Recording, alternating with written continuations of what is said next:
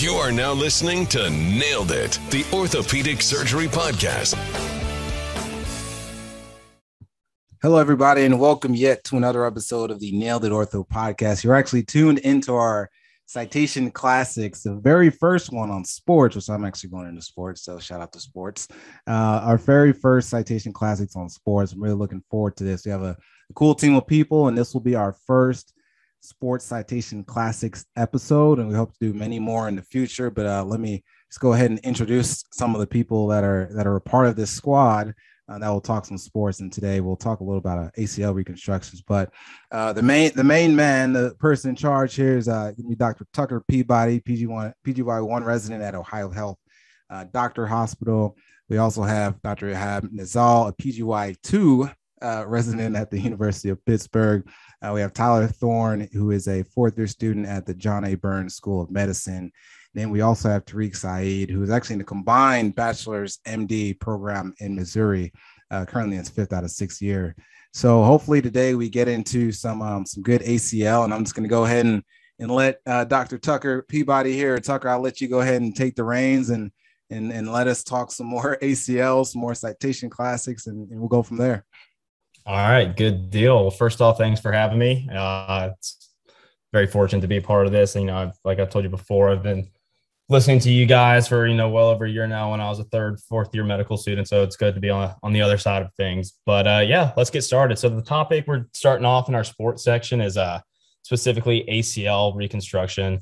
And there's a lot of literature out there regarding ACL reconstruction, different types of grafts, techniques. I thought it was a very good topic to start off with. So we got about 5 papers here that we'll talk about regarding ACL reconstruction. And we're going to start it off with this prospective randomized trial comparing single bundle versus double bundle. And Ihab, why don't you go ahead and take over?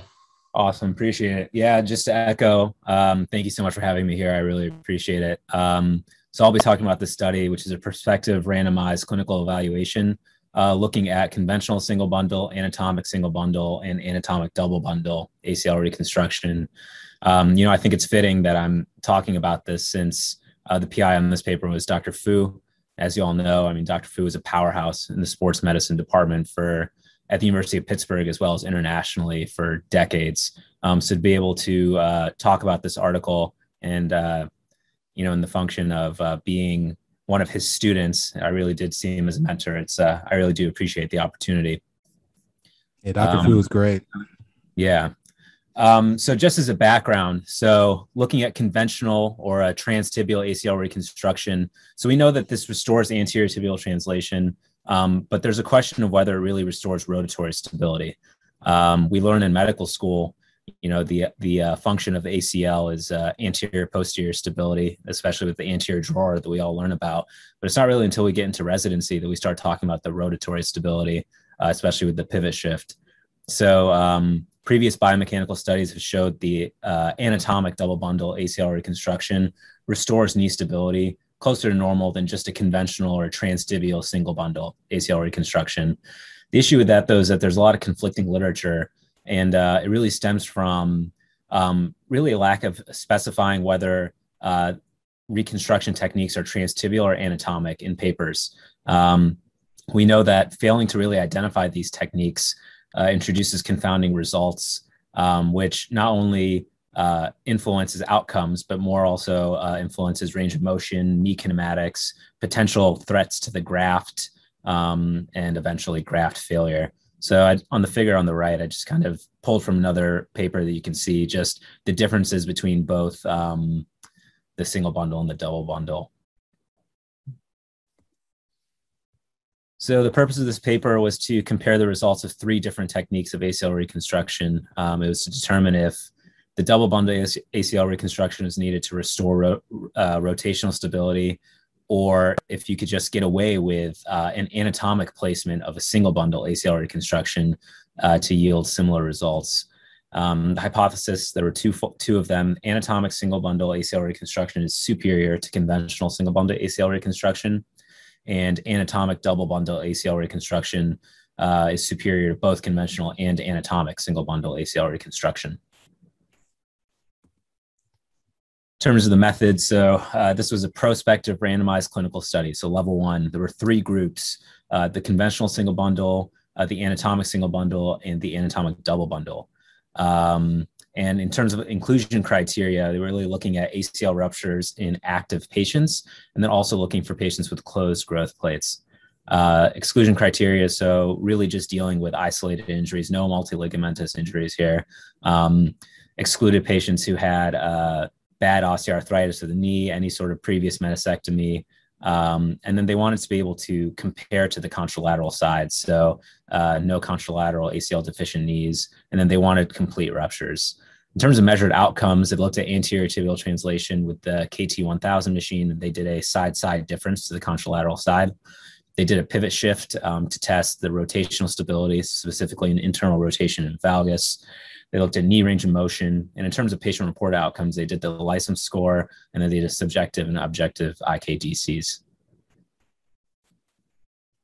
In terms of results, so there are a lot of charts here, but we'll kind of go over just the main results here. So in comparing conventional single bundle and anatomic single bundle, in terms of AP and rotational stability, they found that the anatomic single bundle was superior to the conventional single bundle, but there was no difference in the LISM or the subjective IKDC scores. In terms of conventional single bundle and comparing that to the anatomic double bundle, the anatomic double bundle was superior to the conventional single bundle for all measured outcomes, except for a subjective IKDC score.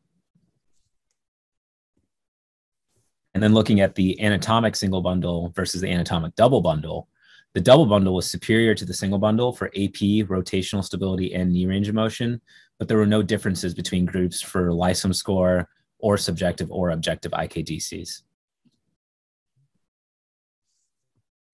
So overall, the anatomic double bundle was found to be superior to both the conventional single bundle and the anatomic single bundle. And also the anatomic single bundle was found to be superior to conventional single bundle. So kind of the most important thing here is it really implies the most important factor of ACL reconstruction, which is anatomic reconstruction. So in the early 2000s, looking at single bundle and double bundle, there was really a lot of hype about should we be doing single bundle or double bundle for each patient? Like, should we actually try to truly replicate the 2 bundles? And ultimately, it kind of fizzled out just from a biomechanics and an outcome standpoint. The training that was required to do a double bundle, as well as the increased operative time, didn't really measure up to just doing a single bundle. However, this study really does show the importance of an anatomic reconstruction. So looking at your MRI and understanding where your tibial insertion point is, where your femoral insertion point is, and trying to recreate that as well as possible. In terms of limitations to the study, though, so again, there was no individualization of surgery.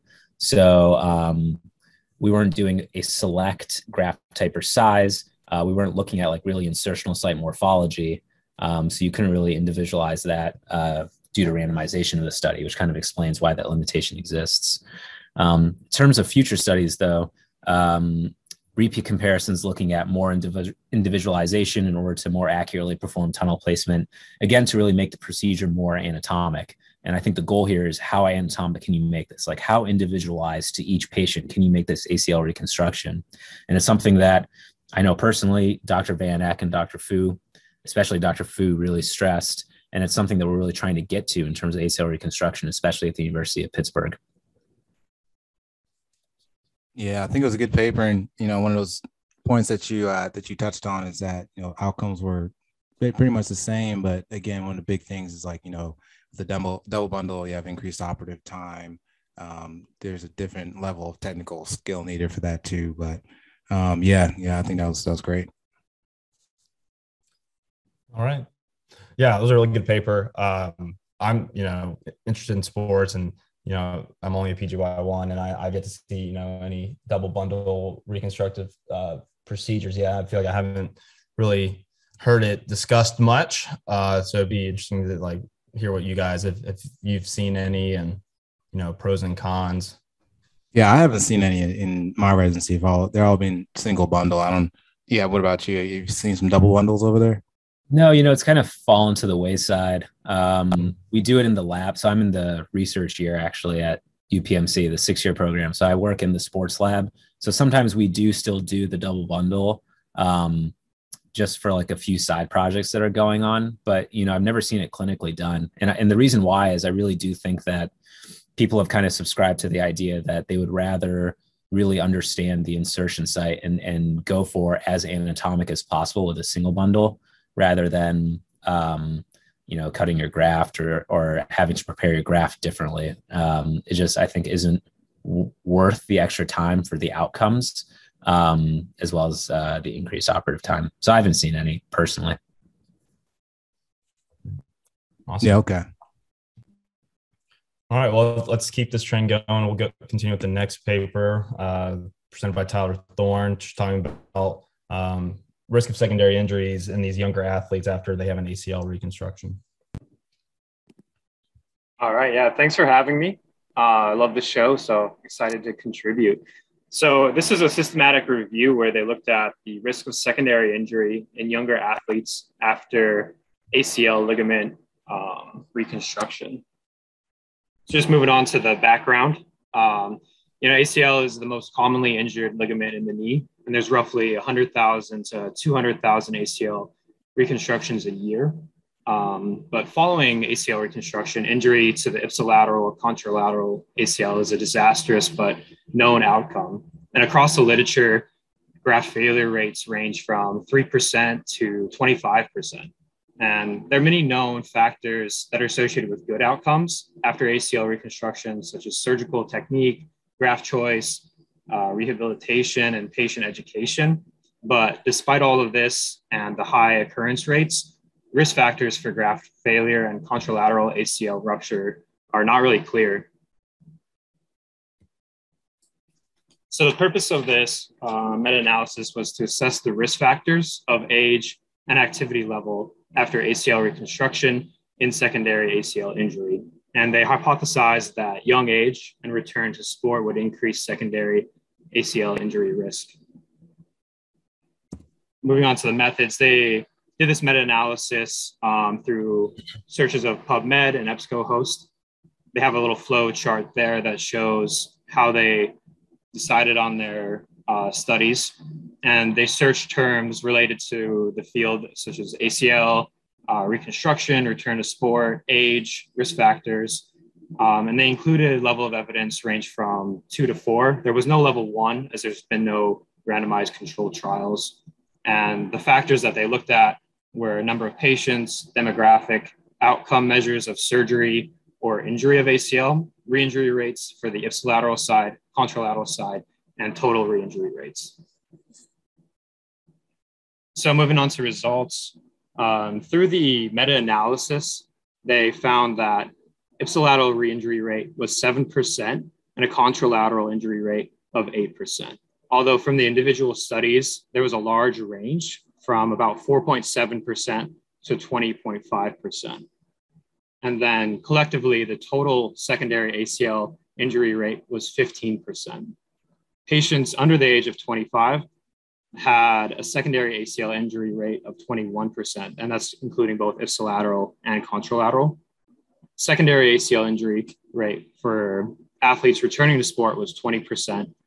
And then combining those two risk factors, secondary ACL injury rate for athletes younger than 25 years old who return to sport was 23%. Thus, younger age and returning to sport increased the percentage of secondary injury from 15% in the general population to 23%.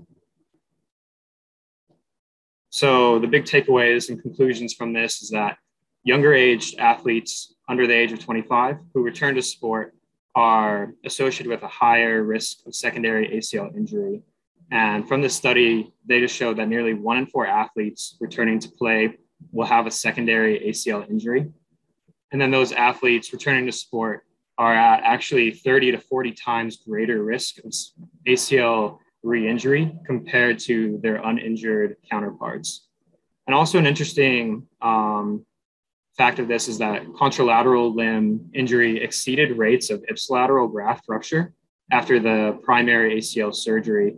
And this held regardless of controlling for age or activity level. The limitations of this study include inadequate reporting of secondary ACL injuries, So several studies only reported ACL revision surgery. So this might have missed patients and athletes who had injury but did not undergo a secondary procedure. The lack of standardized information about patient follow-ups, rehab status, graft size type, and surgical technique. So there's some future directions from this work. So despite all of the rehab protocols we have, there is still a significant risk of re-injury. So further investigation is needed to evaluate rehab protocols and their guidelines.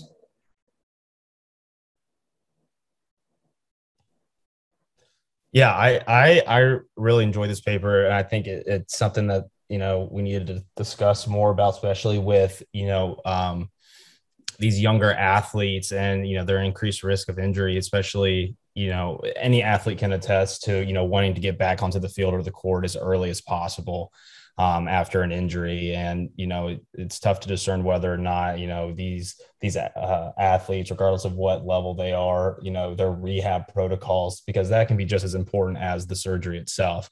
And if, you know, the surgery can go great and you can have an excellent graft take, but if you're rushing your rehab, you know, you're kind of putting yourself at risk for an injury like this paper showed. So I think, yeah, further research for, you know, standardized like therapy protocols and time of these rehab therapies, you know, would be pretty beneficial. I also think this is an important paper because, you know, as we kind of move into the future with ACL reconstruction, a lot of, you know, sports surgeons or people doing these procedures are guaranteeing quicker return times, like really trying to push the envelope in terms of how quick can I get you back on the field. And I think that, you know, for the patients, and especially those who want to be back as quickly as possible, that's a really attractive option. And it's potentially easy to talk to parents and children and say, hey, I can get you back in 6 months. I can get you back in 7 months. But I mean, this data is just so important to show that, you know, A, people who are going back super quickly are going to be at risk without a good therapy protocol. And B, these younger age kids are at an even higher risk. So it really does bring to light an important point. So I'm glad we talked about it. Yeah, good article.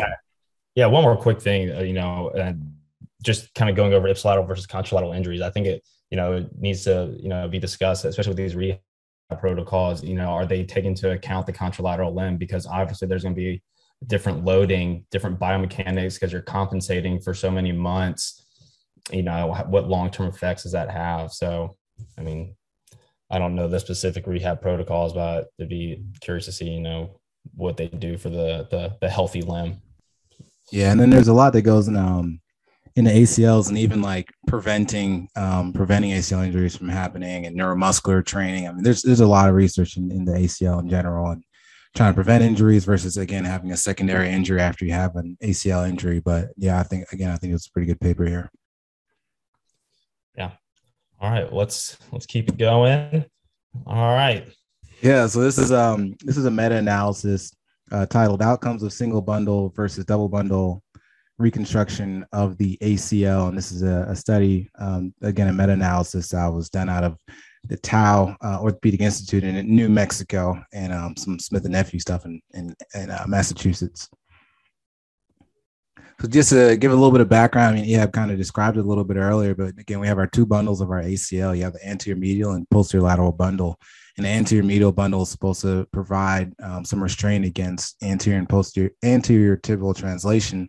The posterior lateral bundle is supposed to help with some of the rotary instability. And so when we talk about, you know, ACL reconstructions, you have a single bundle technique where you just, you know, that one graft serves as both bundles, and you have a double bundle technique where you try to recreate the normal anatomy of the ACL, and you try to make a posterior lateral and an anterior medial bundle. And so one of the hypotheses of using a double bundle technique was that you can get failure after single bundle due to minimal internal rotation and valgus control, which again, Ehab talked a little bit about earlier, but just kind of repeating and bringing that back again. So again, the purpose of this study, it was to perform a meta-analysis, and it was going to compare single versus double bundle ACL reconstruction, and more particularly the outcomes and how these patients do.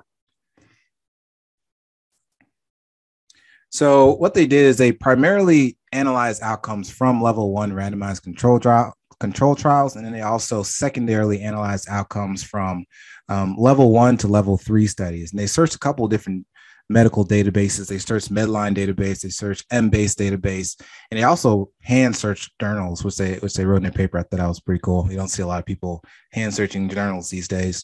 And the terms that they look for were ACL, anterior cruciate ligament, as well as double bundle. And they included the study, they included the level of evidence, the number of patients, the patient demographics, the type of surgical intervention, the amount of time for follow-up, and the preoperative and postoperative evaluation results. And they excluded any studies that were level 4 or level 5. So in results, they ended up getting 9. They ended up looking at and analyzing 9 studies, which included about 4 randomized control trials. And if you're watching this on YouTube, you can see the charts or the tables, one on the left side and one on the right side. But these are just looking at some of the outcomes. This is looking at the KT 1000 arthrotometer results. And basically what it showed is that the KT 1000 side-to-side differences. So they measure it on the operated limb and then the contralateral non-operative limb. And they found that the side-to-side differences were closer to normal in patients that were treated with a double bundle ACL reconstruction and those that were treated with a single bundle ACL reconstruction. And they found this to be statistically significant at a 95% confidence interval with a p-value of less than 0.05. And then they also looked at the pivot shift results. And again, these two are talking about the level 1 evidence studies that they analyzed. And what they noted from the pivot and shift is that the ACL, the patients that had the double bundle ACL reconstructions had a higher, odds ratio or positive log odds ratio of having a normal or nearly normal pivot shift test versus the single bundle ACL reconstruction. But these results were not statistically significant like the results with the KT 1000 arthrotometer was. So in conclusion, they noted that there's actually no clinically significant difference, although we did just mention that the KT 1000 was statistically significant, but it wasn't clinically significant between single bundle and double bundle. There were no statistical significant differences in regards with the pivot and shift test postoperatively and single bundle versus double bundle as well. And, some of the limitations for this is the reporting and the performance bias. And one of the future things that they noted in this paper, the future considerations were kind of adhering to consort or use of standardized outcome measure, because some of these different studies reported different outcome measures. Some studies did the KOOS questionnaire. Some studies had the Lysholm questionnaires, but they're able to get, all the studies had the KT 1000 as well as the pivot and shift test. So agreeing on kind of the standardized outcomes on how to measure outcomes after ACL reconstructions would lead to better quality studies. So that was one of the kind of future things that they noted from this study. And again, this is just showing that there's really no difference in regards to single bundle versus double bundle when you look at the clinical outcomes, which is being one of the things that highly talked about a little bit earlier on in ACL reconstruction. And so this is just another one of those papers that show there's not much difference. And again, like Ehab mentioned a little bit earlier, with a double bundle, it is a little bit more technical than a single bundle reconstruction, and it does have some increased operative time.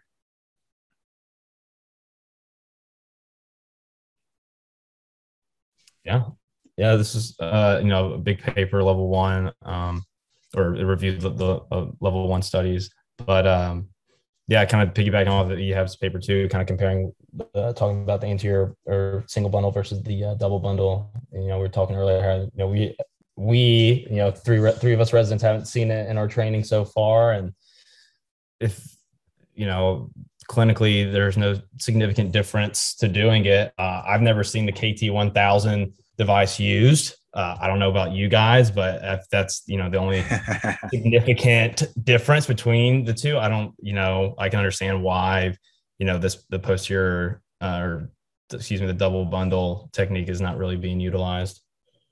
Yeah, I haven't seen the actual, I haven't seen it in actual use, with my own eyes. I've seen the machines, at least stuff from pictures, because when I was reading these articles, I was like, I have no idea what a KT1000 arthrometer machine is. So I had to, Google it and see what it was. But I've never actually seen one in real life being used. I'm sure that gets used. It has to, but I've never seen it.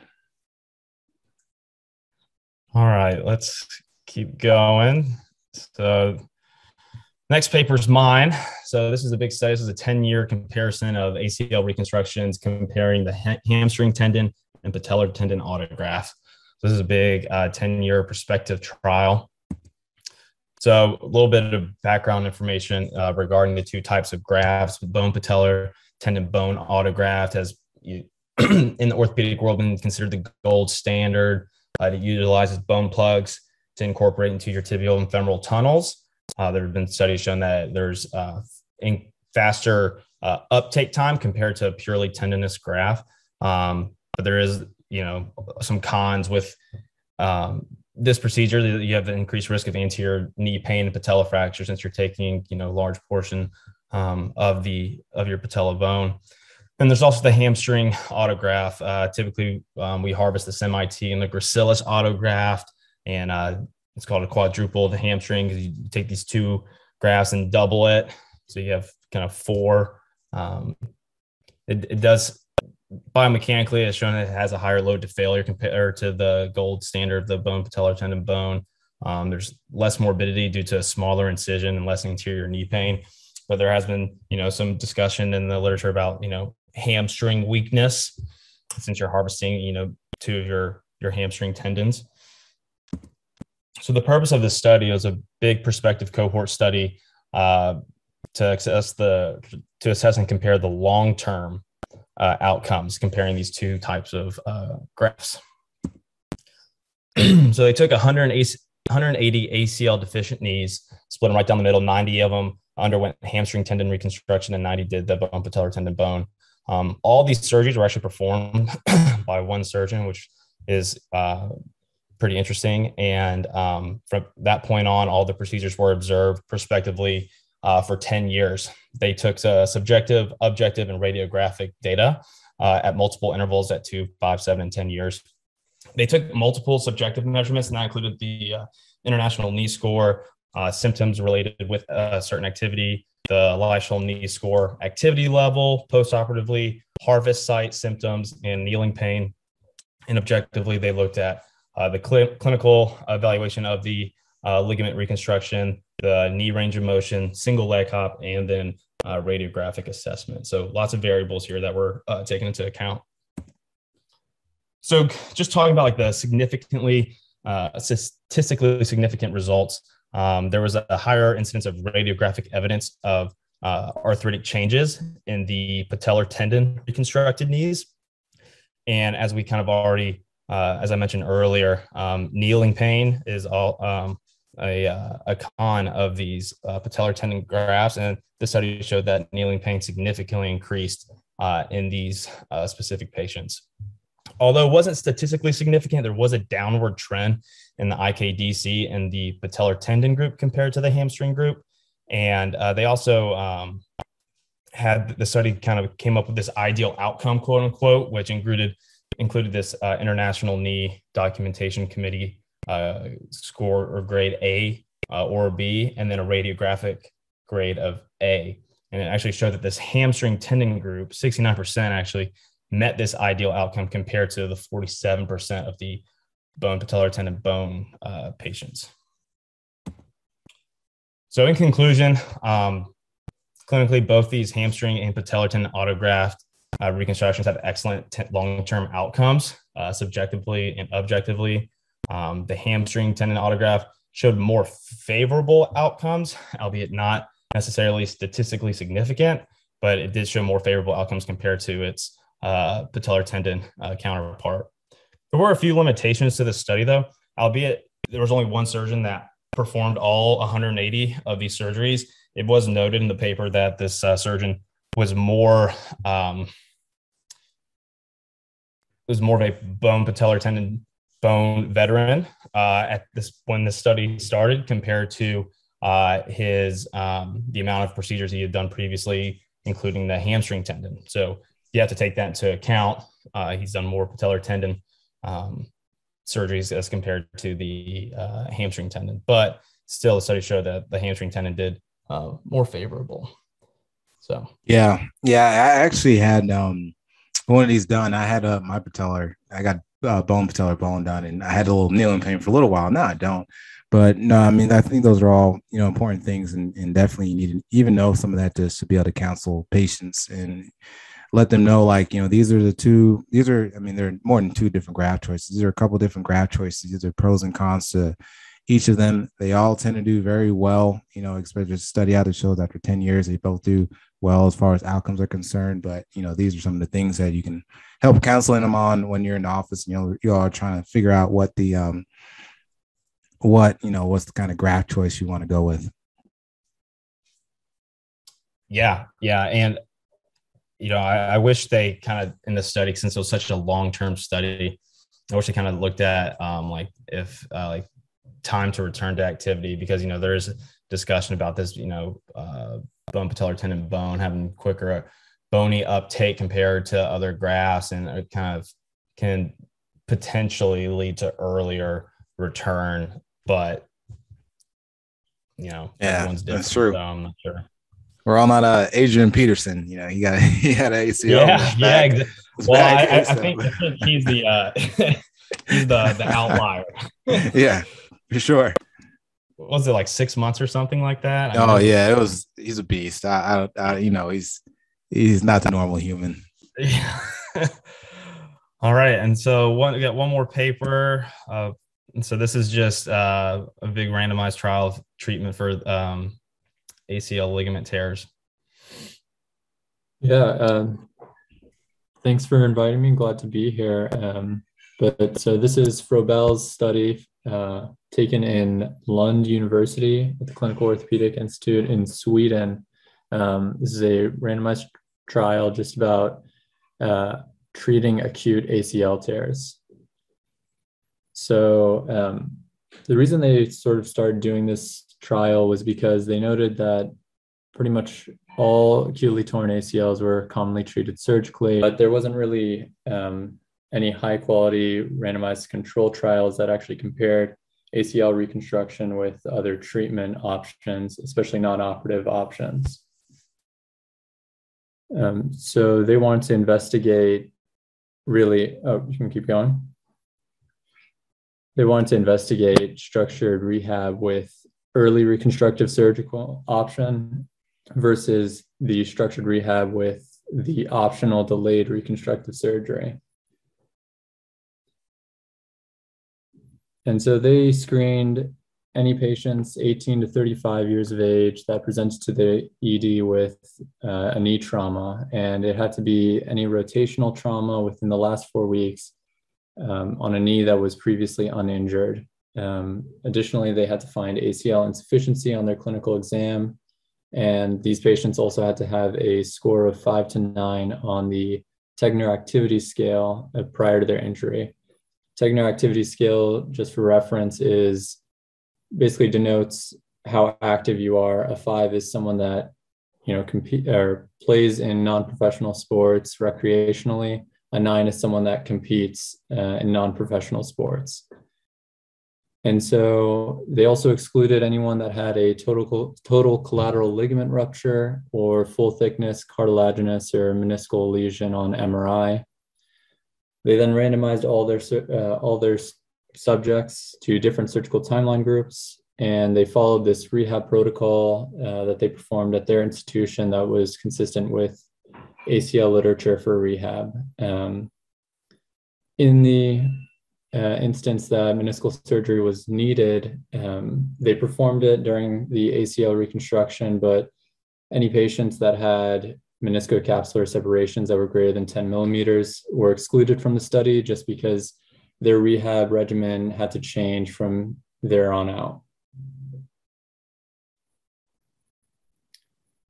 So continuing the methodology, early ACL reconstruction meant that these surgeries occurred within 10 weeks by one of 4 knee surgeons, and whether or not they chose the patellar tendon or hamstring tendon reconstruction, as Tucker previously just talked about, was really determined by their preference.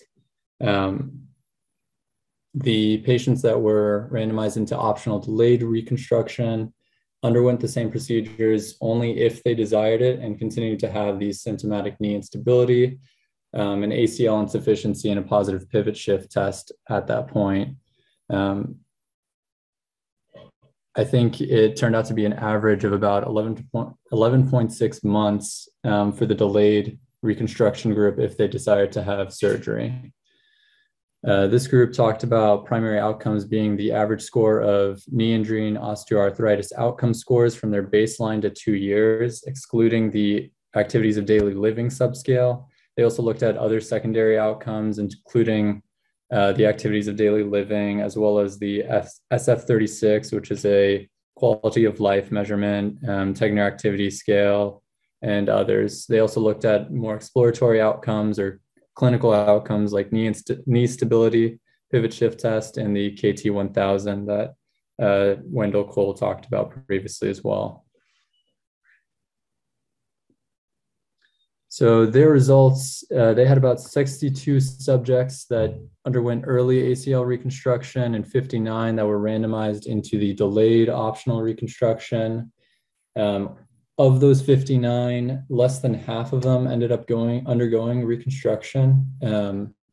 And you can see from these graphs, the mean primary outcome, the knee injury and osteoarthritis outcome scores were insignificantly different. They changed from 39.2, they changed 39.2 from their baseline to 2 years in the delayed group and 39.4 in the early group, which was an absolute difference of 0.18 with significant data showing a confidence interval of 95%, p-value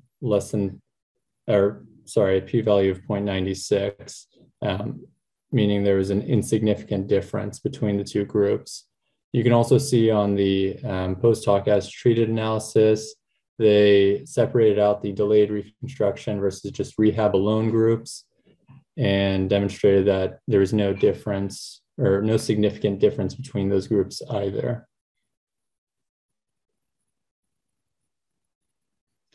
So in conclusion, there's no better patient outcomes with the structured rehab and early ACL option versus optional delayed reconstruction.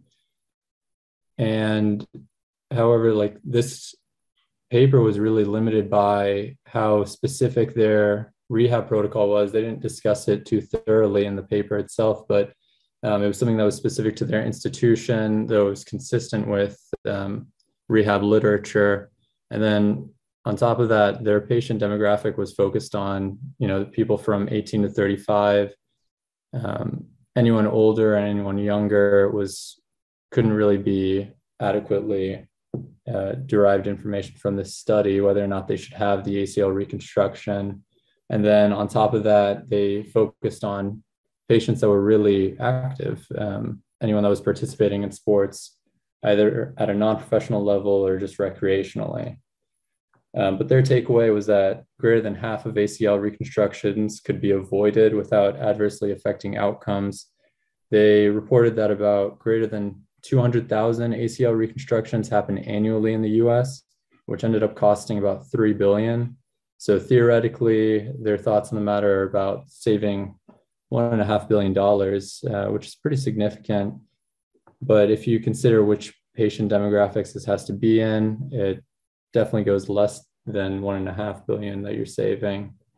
And for future studies, replicating the study at other institutions with different rehab protocols or different patient populations are necessary to really generalize the results of this study. Yeah, I think it's good to know, not every patient needs an ACL reconstructed just because you tore it. There's a lot more that goes into it. You can talk with them about their goals, their activity levels, because there are a lot of people walking around without an ACL, but, they don't require cutting and, doing anything of that sort. You can go up and down stairs and walk around and get a functional limb without an ACL, actually. But I think it's always good to know, kind of what the patient goals are. And I mean, I think this is a good paper to kind of talk about, early versus delayed surgery. But yeah, I think you did a good job summarizing this paper. Yeah, I think this is interesting because I recently had someone in our intern clinic who was, an older person who had a non-sport involved, traumatic injury resulting in an ACL tear. And, as of right now, they're in therapy and we're, treating this non-operatively. And, like Wendell said, it kind of goes into like your patient demographic. But, it can be hard from a clinical standpoint to tell these patients, like, yes, you tore your ACL, but based off of your, age, lifestyle, level of activity, et cetera, you don't necessarily need surgery. And I think there's this mindset that, I have this ACL tear, it has to be operated on. And you're actually kind of like talking people out of surgery, which is, not very common in our line of work. Right.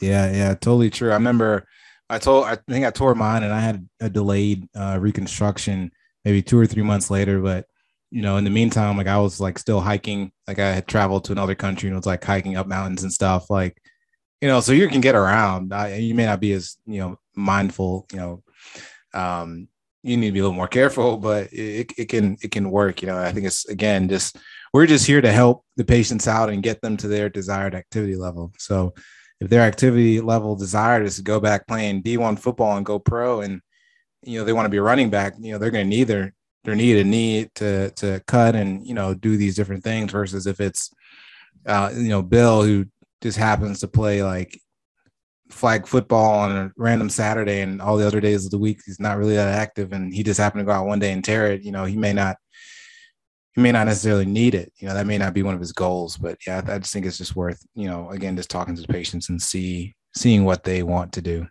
Mm-hmm. Right. All right. Well, that concludes our discussion on our ACL reconstructions, our first for this Sports Citation Classic. So hopefully you guys listening learned something in regards to ACL reconstruction and realized that there's a lot of research done on this. So hope you guys enjoyed it. Oh yeah, we'll see what's in store for the next one. Looking forward to it. Thank you so much. Really appreciate it. Really appreciate your guys' time. Hopefully everyone that's listening enjoyed as well.